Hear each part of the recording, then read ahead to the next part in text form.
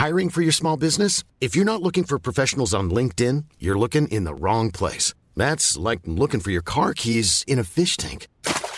LinkedIn helps you hire professionals you can't find anywhere else, even those who aren't actively searching for a new job but might be open to the perfect role. In a given month, over 70% of LinkedIn users don't even visit other leading job sites. So start looking in the right place. With LinkedIn, you can hire professionals like a professional. Post your free job on linkedin.com/people today.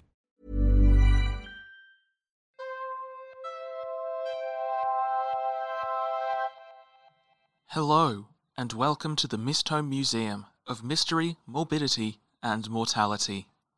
This audio tour guide will be your constant companion in your journey through the unknown and surreal. As you approach our exhibits, the audio tour guide will provide you with information and insights into their nature and history. Do not attempt to interact or communicate with the exhibits. Do not attempt to interact or communicate with the audio tour guide. If you believe that the audio tour guide may be deviating from the intended tour program, please deposit your audio device in the nearest incinerator. While the staff here at the Mistholme Museum of Mystery, Morbidity and Mortality do their absolute best to ensure the safety of all visitors, accidents can happen. The museum is not liable for any injury, death, or gig economies that may occur during your visit.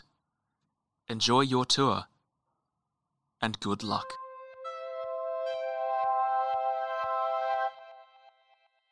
In the Mistholme Museum, there are a pair of busts sitting on a plinth in a quiet corridor. Around their necks are primitive iron collars. There is the faintest impression that there was once an engraved marking, but it has worn away with time. At the back of one collar, there is a bolt fused together, which holds the collar shut. At the back of the other, you can see that there is a segment missing, as if it was once shattered. These collars, and many more like them, were worn centuries ago by select members of the tribe that made them for a ritual in which they trekked far from home in order to beg for boons from their gods. The individual who was selected for the ritual was called the Blota. The Blota had no other name. They had no gender or family or any other form of identity or history. From the moment they were chosen as Blota, they were simply the Blota, and everything else about them no longer existed. It would remain that way until the ritual was complete. Upon the successful conclusion of the Blota's journey, their collar would be removed and their name would be inscribed into the town's eternal book, along with a list of the deeds and virtues that had led to their selection as Blota. Life in this time was short and harsh and cruel, but those who successfully completed the ritual of the Blota would gain the immortality of the gods, as they lived forever in the memories of generations to come. The ritual was conducted every year at midwinter, in order to beseech the gods for good fortune and harvest in the year to come. If the gods found the Blota to be acceptable, the crops would be good, and the people of the tribe would be safe, and so it was a position of great importance and respect among the people. Many strove to be selected by the seer as the Blota, based on their deeds in life and their faithfulness in the gods, but there could be only one. The Blota whose story we will follow wore one of these collars. Upon selection, there was a brief ritual wherein the collar was placed around their neck, the shackle locked and then sealed shut with extreme heat that caused some not insignificant burning to the back of the Blota's neck. The Blota was silent throughout this process, as was expected, as any cries of pain or protest could surely be seen as a protest against the gods themselves. Then the Blota was blessed by the town elder and instructed to leave. There was little ceremony. The Blota had not yet completed the ritual, after all, and so there was little to celebrate. Outside the elder's hut, the Blota met their guard. There does not appear to be a special name for the guard. nor is there much significance attributed to their crucial role in the ritual. The guard's purpose was to accompany the Blotta along the journey, protecting them if need be with the huge greatsword given to them at the beginning of the quest, and ultimately to make sure that the ritual was complete. Before leaving the village, the Blotta and the guard paid their respects at the shrine to the Blottas that had come before. Tall metal spires rose from the ground, and around each were the collars of Blottas who had completed their rituals in years past. If all went well, there would soon be one more. The journey was long and arduous, and many considered it to be a part of the ritual itself. If the ritual was easy, it would have less meaning and do less to prove the dedication of the village to their gods. The Blotta and their guard descended the mountain where their village was located and began making their journey through the grasslands and hills that lay beneath. This was the first time that the Blotta had left the village, and as a result, the barrage of sights and sounds and smells was almost overwhelming. The guard, on the other hand, had been trained in the outside world for precisely this purpose. The guard knew that the world beyond the village was full of beauty, but also with danger. As the Blotta's hand ran through some long grass, the guards whipped out to grab the snake the Blotta had failed to notice.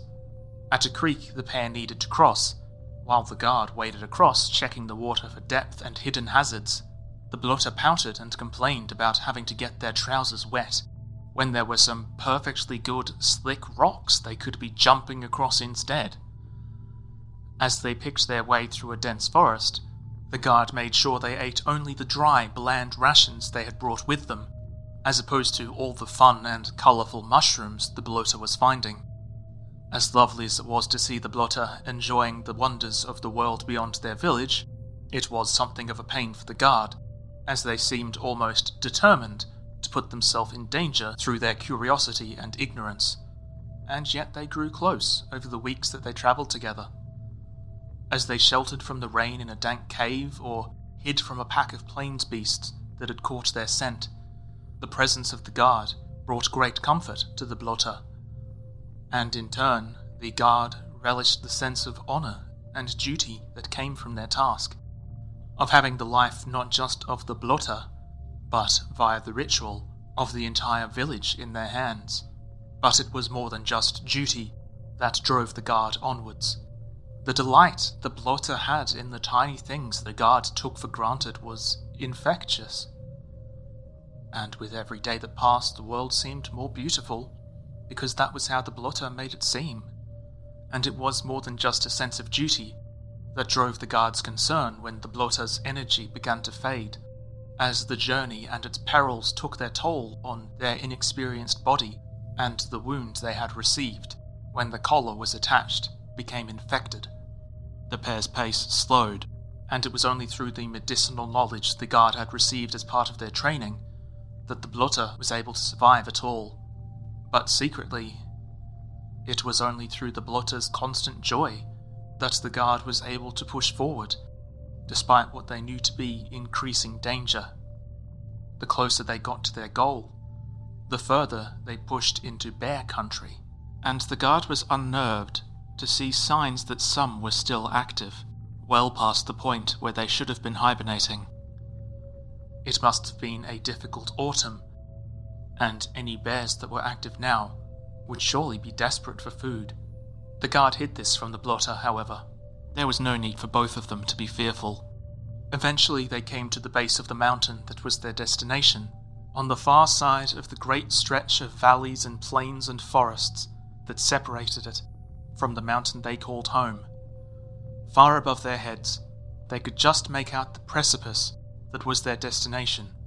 Mercifully not the peak, but still a long ways up.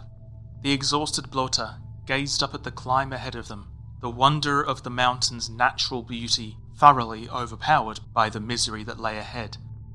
The guard saw the expression on the Blotta's face and, seeking to lighten the mood, made a joke about leaving their climbing shoes at home, and that they'd need to go back. The bloaters' laughter could have been heard from the mountain's peak. They climbed for days. For some sections of the journey up the mountain, there were easy paths to follow. For others, the pair were forced to climb sheer cliff faces freehand. Twice, the guard saved the bloater from falling. Once, the bloater did the same in return. The bloater's energy was fading, but their commitment to their duty was not. And finally, the pair found themselves at the base of a slope, leading up to the outcropping that was their destination. The bloater and the guard looked at the slope, then each other. They smiled, and began the final part of their journey. They were halfway to the top when a dark blur rushed out from behind an icy boulder and tackled the bloater to the ground, snarling and breathing hot air on their face. The guard spun and saw a bear crouching on top of the bloater, pinning them down and rearing back to unleash a fatal strike. In an instant, the guard's greatsword was drawn and swung mightily at the bear's flank. The bear flinched away and deflected the attack with its paw, retreating back a few paces.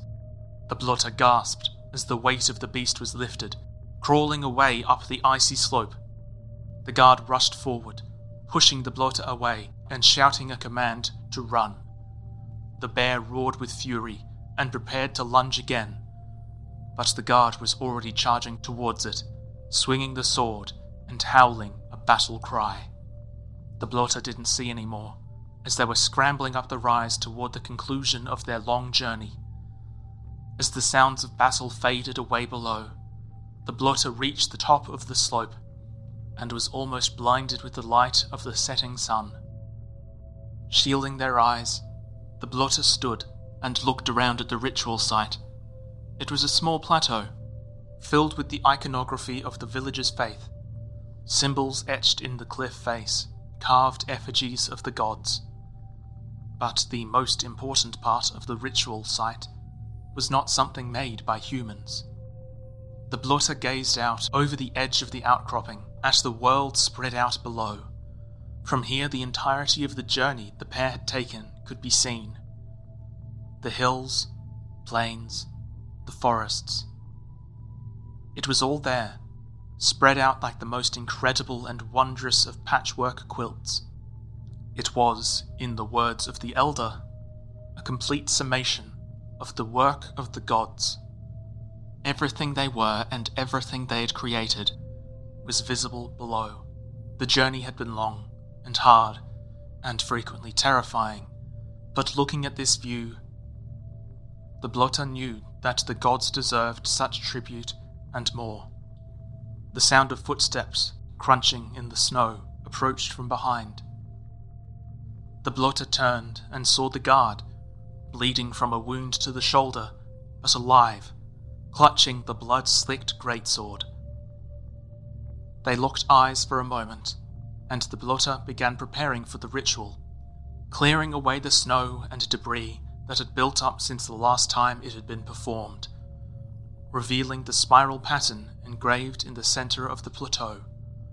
The guard cleared their throat and began to speak, but the bloater shushed them as they got in position for the ritual to begin.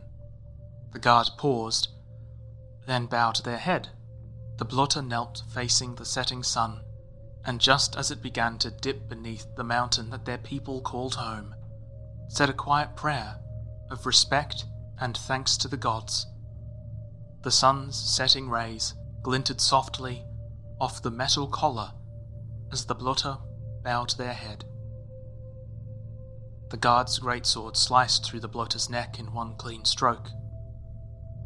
Their head and body fell to the rocky ground separately, the collar making a soft clanging noise as it slid off the base of the neck. The sun's final light reflected off the blood of the bloater as it flowed away, spiraling outward following the path of the engraving and eventually flowing over the edge of the cliff. The guard watched, tears welling in their eyes for a moment. Then the sun was finally obscured. Wordlessly, the guard picked up the collar and began the journey home. The people of the village were overjoyed with the news that the ritual had been performed successfully, and all celebrated and looked forward to the year of prosperity that lay ahead. The blotter's name was inscribed in the village book, and their collar was added to the monument. Everyone in the village knew the blotter's name, and the great deeds and virtues they had fulfilled in life, and they praised them for the sacrifice they had made for the betterment of them all. And when the crop failed due to blight, the whole town knew of their falseness, of how they had tricked the whole town into letting them become a blotter, and how their sacrifice had angered the gods. The elder struck their name from the village book, and shattered their collar, and demanded that all were to remember the blotter only as a heretic and nothing more. The people acquiesced, and the person who had once been a joyful part of their lives was gone forever. The blotter's guard did not forget, however. They knew better than to believe that the blotter had been false, that their sacrifice had displeased the gods. They didn't fully understand what had happened, nor why the crop had failed, but they knew that the blotter had been as pure as anything in the entire world. So the guard dedicated a great deal of the rest of their life to the church, aiming to climb through the ranks and gain enough standing that they would be permitted to learn and to write. And then, with the knowledge granted by the church itself, they defied the church's order in order to make sure that the blotter would not be forgotten, by writing their own version of events, chronicling the story of the life their companion had had before becoming the blotter.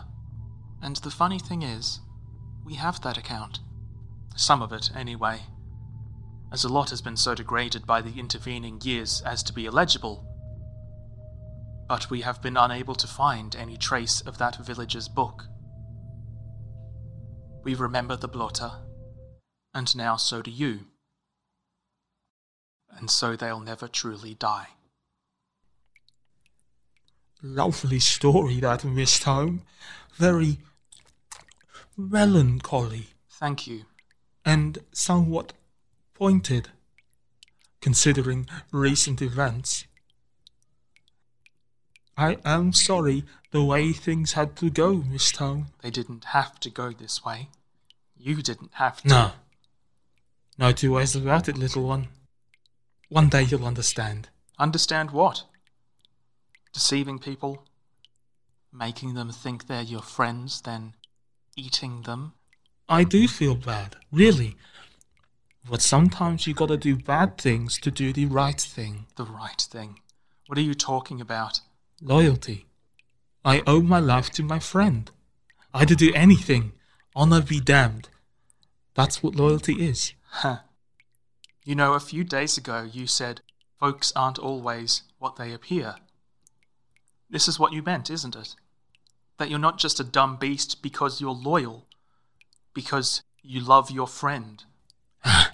You get it. Yeah, I do. But do you know something? Beast.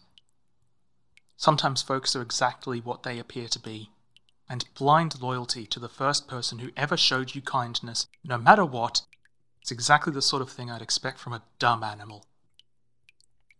You told your people back at the museum what I told you to? They're sending me some more snaps? Yes. They're prepping to send a second team as we speak. Good. You'll be quiet now, Miss Tom. I'm gonna take a nap. I live to serve.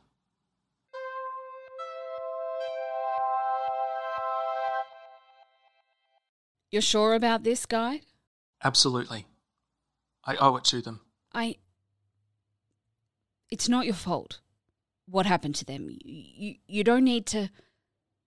Look, I'm not good at this sort of thing, but what I mean to say is you don't need to take it all on yourself. We all want to find the curator. Raptor team knew the risks. I'm sure they died well. I know that. But I think that this is the best shot we have. And I want to do everything I can to make sure they didn't die in vain. Well, okay. Here she comes now. Now you two be careful. I only just finished fixing her up. Don't worry, ma'am. There's nobody in the world I trust more than her. Downloading now. Okay, we're all good to go here. The Clockwork Mother's all set?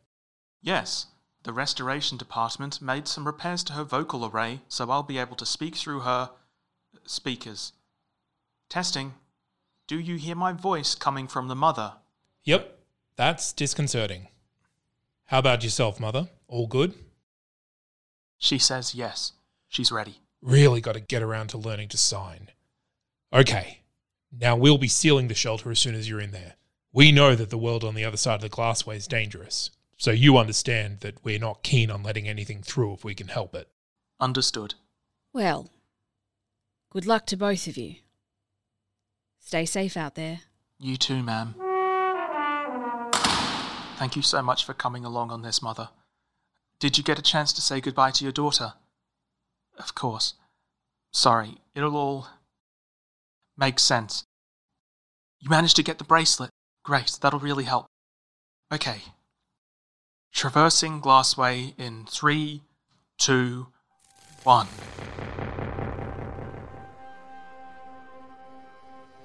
Okay, Mother, stop. I need to explain. There's a thing here, it's just called the Beast. It tricked me, all of us. It's working for the man with the voice. It killed Eagle, all of them. It figured out my name, and it's controlling me. I can't tell any humans or anyone in the museum what really happened, but it doesn't know about you. So I had to bring you through here under the pretense of going back to look for the curator to get around that. So now we have to go back through the glassway and warn the museum before they send any more people through into a trap. Yes. I can't believe that worked. I wasn't sure if that loophole would work, but the wording was specific enough that I could get around it. Just an animal after all. No, I'm fine, Mother. Well, I'm not fine. I'm pissed off, but I've had worse, I guess. Getting hurt's part of being alive. I won't let that thing change who I am. Actually, that does sound good. You and me here hunting that thing, bet we could get a few licks in, but no. For now, what's important is that we go back through the glassway so you can warn the others. I can't... You'll be doing no such thing. Who said that? That would be me. Don't try anything stupid now. We have you surrounded, of course. All around the guide and the Clockwork Mother, figures stepped out from behind trees, dressed in strange clothing with ornate bows trained on the mother's chest. They were some of the most peculiar and yet oddly beautiful individuals the guide had ever... Whoa, never mind that. Please, we mean you no harm. We actually want to leave your realm and never return. So if you don't mind, we'll just go back through the... We cannot abide such a thing, I'm afraid. Once your kind entered our wood, and we took it as an impoliteness. Twice you entered our wood, and we took it as an affront. But thrice you entered our wood, and sealed your fate. We cannot abide such a breach of our laws, and so your lives are now forfeit. Come with us, or be slain where you stand. Mother, they don't know about the bracelet. We could... No, we're not here to fight. Maybe they know something about the man. This could be an opportunity. Sir, please, we will gladly surrender ourselves, but please just let us go back through the... You will surrender or you will perish. Damn it, fine. Okay, we surrender. Good. Now, hands in the air. Mother, do as he says. Mother? Mother, can you... What's wrong? Oh, the poor thing didn't even realize it couldn't move all this time. We do not leave such things to chance, creature of metal. But I would have liked to see you try. Oh no. I'm sorry, Mother. I'm sorry I've gotten you into this. We've still got the bracelet, so they can't... That thing around its wrist is enchanted. Take it off. Oops. Oh no. Where are you taking us, if you don't mind me asking? Where else, metal creature? We're taking you to meet the Queen. Oh, what have we gotten into now?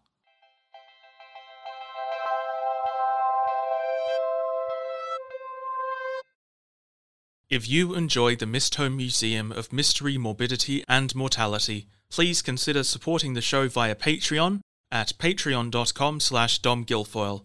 You'll be helping to make sure the show keeps going, not just by supporting me, but also by giving money to go towards equipment, software and hiring actors.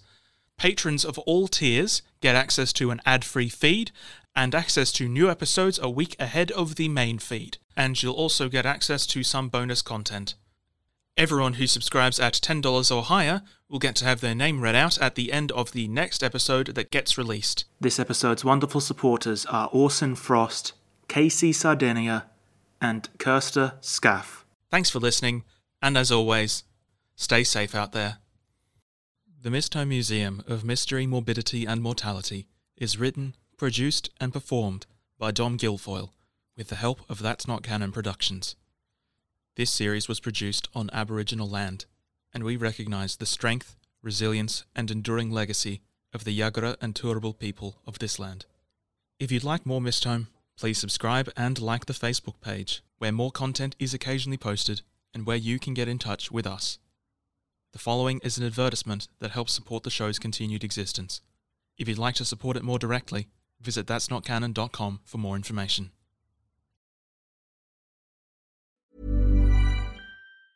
Planning for your next trip? Elevate your travel style with Quince. Quince has all the jet-setting essentials you'll want for your next getaway, like European linen, premium luggage options, buttery soft Italian leather bags, and so much more. And is all priced at 50 to 80% less than similar brands. Plus, Quince only works with factories that use safe and ethical manufacturing practices. Pack your bags with high-quality essentials you'll be wearing for vacations to come with Quince. Go to quince.com/pack for free shipping and 365-day returns.